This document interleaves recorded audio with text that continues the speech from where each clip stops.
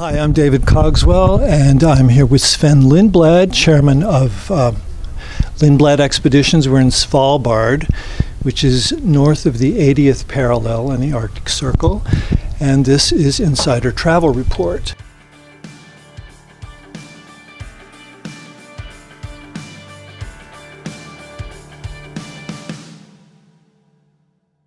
Can you tell us a little bit about Svalbard? I don't think many people know even where it is, so you could maybe tell us why we're here, why you've chosen it, and why at this particular time of the year. All right, it's a pretty substantial archipelago in the it's part of Norway. It does have actually a Russian presence, interestingly enough. It's a very complicated thing in one small part of Svalbard where they're still mining coal, actually. The main settlement here is Longyearbyen, which was really above all else a coal settlement. Now they don't mine coal anymore, and it's become sort of it's got like 2,500 residents, and they live mainly off of tourism, people who come up here and explore the Arctic in different ways. But it's a fantastic place. We've been coming here for decades, since the first time I came here was in 1972. So it's a vast area, lots of fjords and bays and different islands, and it's since 1970, I think it was 1970, there was a ban on hunting polar bears here, and so the population has rebounded, and so it's a fabulous place to see polar bears, amongst other wildlife. And I suppose in the time that you've been coming since '72, you see quite a lot of difference. How's the polar bear population holding out in that regard? Well, the problem here for polar bears all over the Arctic is the loss of sea ice. So we are here now just to put this in perspective, we're here in April, right? What is today? April 25th. When I first came here in 1972, we couldn't come up here until the latter part of July because of sea ice. This place would have been completely clogged with sea ice, and it was very difficult to move around prior to that. Then in subsequent years we started coming in June, then in May, and a few years ago I came up here in the middle of March to see what was it like in the late winter, early spring, and it was absolutely stunning. And so I decided, in fact, the original the first voyage of the National Geographic Endurance, which is the sister ship to this one, was intended to be in this part of the world in April of 2020, which obviously got delayed for obvious reasons. But I was very, very excited about getting up here in the early season when there still was a lot of, relatively speaking, a lot of sea ice, and the mountains covered in snow, and it's a very, very beautiful time to be here, as I think you've seen in the last 5 days. Definitely have. We are on the Resolution, National Geographic Resolution, which is, I think, your 10th ship, I think your newest ship, and this is only its second voyage, I believe. Was first to Antarctica. Anyway, it's a new build, and it's amazing that you were able to design it from the bottom up using all the insight of all your decades of experience. I wonder if you could talk a little bit about how this ship is different and how this fits your vision of where Lindblad Expeditions is going. Yeah. Well, really up until 2017, when we built 17 and 18, we built 2 U.S. flagships, and then subsequently the National Geographic Endurance and this one, the Resolution. We had always found ships that were in trouble in some form or another, rebuilt them somewhat to fit our needs, and that was great. I mean, that worked very, very well. But then when we had the opportunity to build a ship from scratch, let's take this one specifically, and the Endurance, which is identical, we got a team together of people who, captains, expedition leaders, people who worked in the hotel department, engineers, people from the marketing, real wide array of people in the organization said, look, let's have a blank sheet here, and let's figure out what we want, and let's put down all of our aspirations and see if we can manage to build that. So the premise here was we did not want to sacrifice expedition excellence. In fact, we wanted to enhance it. We knew that these ships were going to be primarily 90% in polar regions, and so we wanted to build a ship where there was a connection with the outside wherever we were in the ship. So whether you're in your cabin, you're in the dining room, you're on deck 8 here where the library is, in another public area, you're in the gym, the sauna, everything looks out onto the surroundings. And to us that was very, very important, along with viewing areas outside in multiple different areas so that you can really be connected with the outdoors. So I think we've accomplished that from the perspective of that's very, very important for operating expeditions. We have great technical scientific gear, ROVs, underwater cameras, and such. We have an indoor garage for our Zodiacs, which makes life a lot easier in these polar regions, and we can get them out really, really quickly and get people ashore, Zodiacs, kayaks when we want them. So all of that is very, very, very functional. And then at the same time, the ship is extraordinarily elegant. I would say it's the most elegant ship I've ever been on.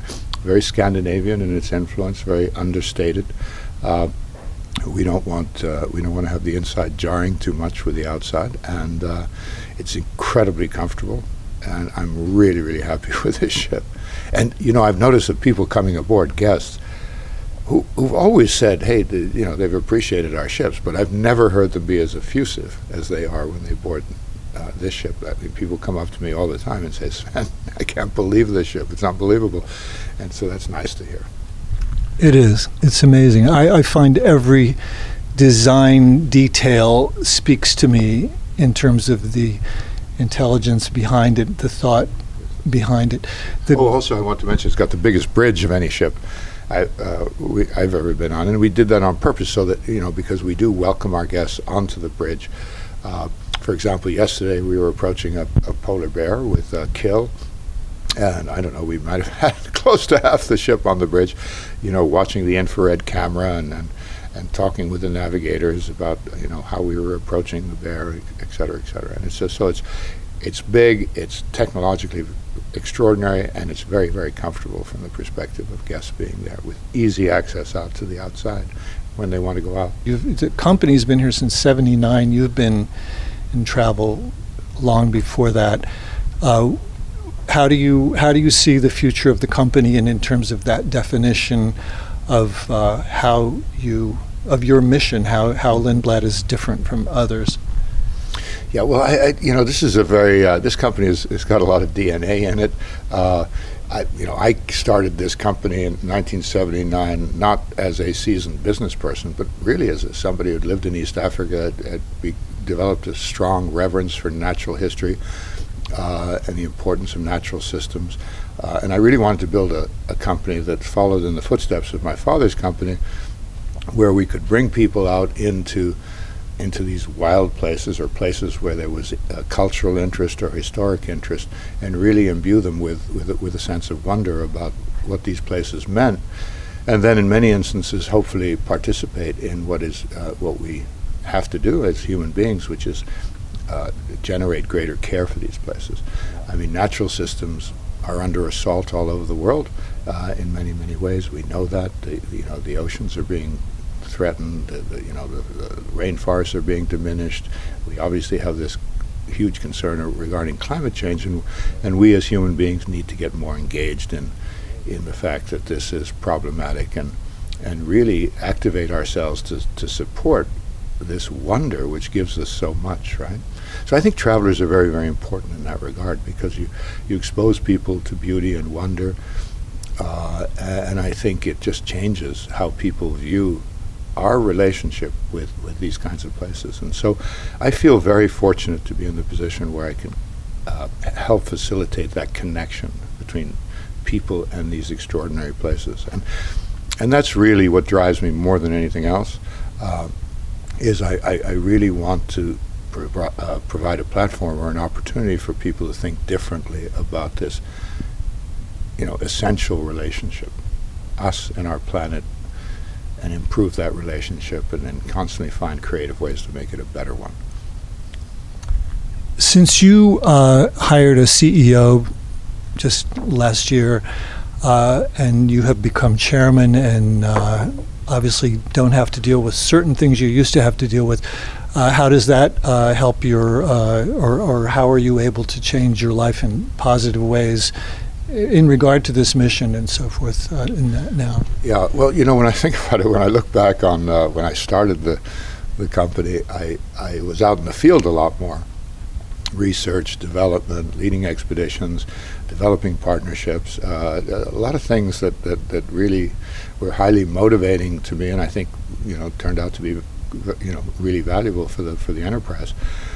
And then eventually you get pulled in more and more to the day-to-day business activities of leading a public company with 10 ships and employees all over the world and lots of different challenges and such. And so to me, finding a CEO was finding freedom, basically. Not to retire. The purpose was never to. Some people come to me and say, "Sam, how are you enjoying retirement?" And I say, "Well, that's not really what I'm doing." But it has freed me from a lot of the day-to-day activity that I really wanted to get away from. Not because I was wanting to slack off, but really because I really wanted to devote the time to other things. And it's been really, really gratifying, and I'm very appreciative of our CEO, and I think he's doing a great job.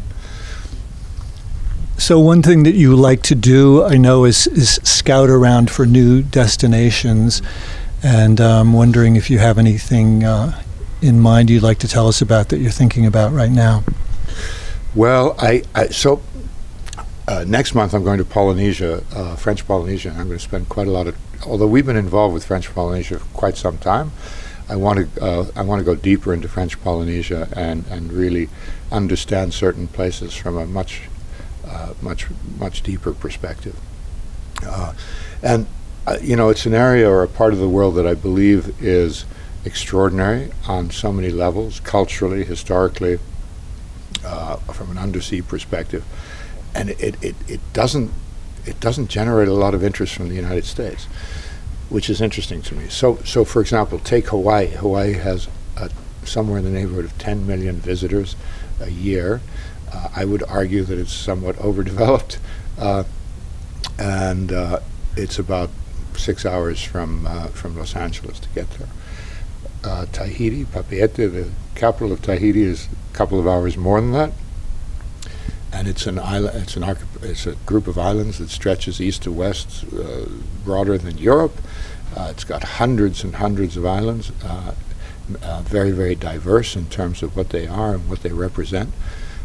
And I just think it's a fantastic place. And it has, in a good year, 200,000 people that visit. Right. So think about that for a moment. And relatively, probably less than 50,000 of those are Americans.